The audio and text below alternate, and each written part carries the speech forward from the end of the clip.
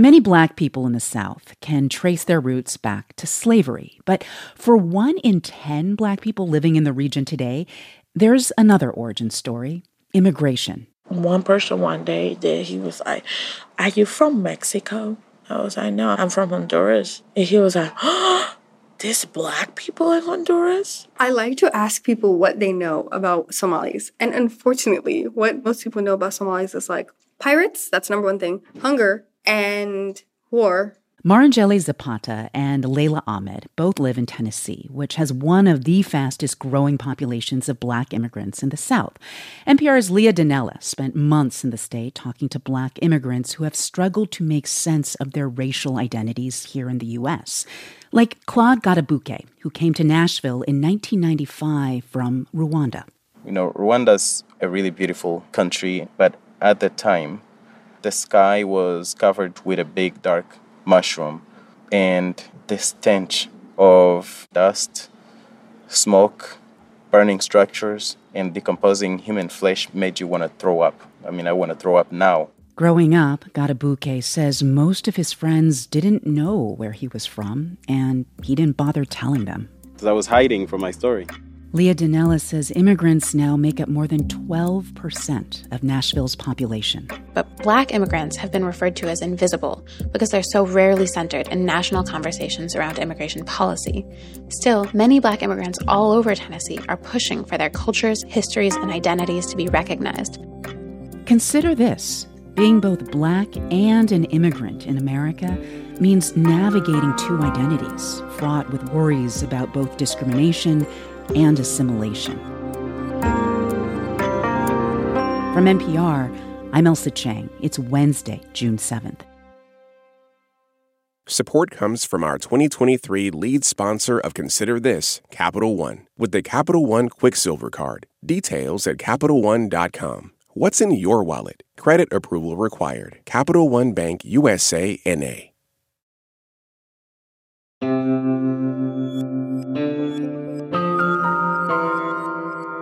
It's Consider This from NPR. Driving while Black. That phrase conjures up all kinds of images, many of them violent encounters with police who disproportionately stop Black drivers.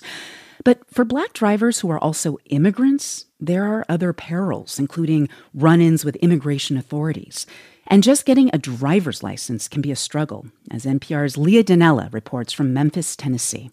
From the moment Edwin Musafiri arrived in the U.S., he said people had a lot of questions for him. You're from Africa? Yeah, like Africa. Africa, yes. How's the food? You guys see giraffes? Musafiri is from Lusaka, the capital of Zambia and a city of more than 3 million people. And in June of 2022, when he moved to Memphis, he said it wasn't all that different. It's 70% like the place I came from. There was one big difference, though. In Memphis, his movement was a lot more constrained because of one simple factor: transportation. To go to work, buy stuff around, you need to drive. Musafiri didn't know how. And while that hadn't been a constraint for him before, in Memphis, it became a huge frustration. He had to call for a ride every time he wanted to do something simple like go grocery shopping or run errands. And I had a job. Musafiri worked at Amazon first, then at DHL. But the job I really wanted, I needed a car. Musafiri is not alone. In many places, having a driver's license and access to a car determines a lot. What job you're able to hold, what time of day you can go out, and yes, when you can go grocery shopping. But for certain communities, the barriers to getting a driver's license are especially complex, even as the need is extraordinarily high. And Black immigrants face specific challenges that can make driving risky, but choosing not to drive economically and socially debilitating, especially in a city like Memphis. No, that's something that I have firsthand experience in. That's Isaac James. James is the DEI officer at the nonprofit Refugee Empowerment Program. That job involves a lot of different roles, but one of the most surprising, driver's ed teacher. Quick backstory, in 2014, there was a group of new refugee families connected to Refugee Empowerment Program. They all found jobs, but they didn't drive. But they found somebody that worked with them that would be able to take them there and bring them back, as long as they paid gas. Except this person wouldn't always show up at the end of the shift. That was the night shift, by the way. So when they would get done work at 3, 4, 5 in the morning, I would have to wake up to go get them. And that hurt me. Not the waking up part, he said. The fact that people in vulnerable situations were getting exploited. So eventually James made a decision. He was going to teach that family, and people like them, how to drive themselves. Because I was so infuriated by what I just saw. But James quickly realized that teaching people the driving itself, that would be the easy part. Because if you're driving a car, you don't need anybody else to tell you to turn left or to turn right. That becomes sort of second nature. The hard part, everything else. While James' students focus on adjusting their mirrors, he's thinking about all the other stuff that goes along with getting behind the wheel. Like what to do if you get pulled over, how high stakes that interaction can be if you're Black or someone who doesn't speak English, or both. The language issue has been particularly sticky. The written portion of the Tennessee driver's test is offered in just 5 languages, compared to 10 or 21 in neighboring states. And in Tennessee, if you speak a language that's not on the list, your options are limited. According to the Migration Policy Institute, there are tens of thousands of Tennesseans who speak African languages not on the test, and more than 30,000 people speak Arabic. The Arabic-speaking community has been particularly vocal about their frustrations, which has created some political momentum. In 2022, a bill was introduced in Tennessee's state Senate to provide interpreters for non-English speakers trying to get a driver's license. But that bill failed, and it's unclear when there will be another. A bill isn't the only way to get a language added to the test. We reached out to the Tennessee Department of Transportation and the Tennessee Department of Safety and Homeland Security, and so far neither has commented on which department is ultimately responsible for the decision to add new languages. So for now, the barriers remain.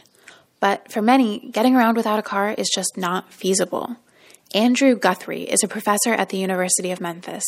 He studies transportation, and he says, the degree of sort of transit inaccessibility in Memphis really is exceptional. For one thing, the city is incredibly spread out. For another, he says, Memphis Area Transit Authority is seriously underfunded. In 2019, their annual budget was about $59 million. And when you have that little money, it's very, very hard to get service on the street. For a lot of people, those transit issues turn into economic ones. In Memphis, as of 2012, median income for people who relied on public transportation was less than half of that for people who drove to work. So what do people do? Guthrie says many limit where they go.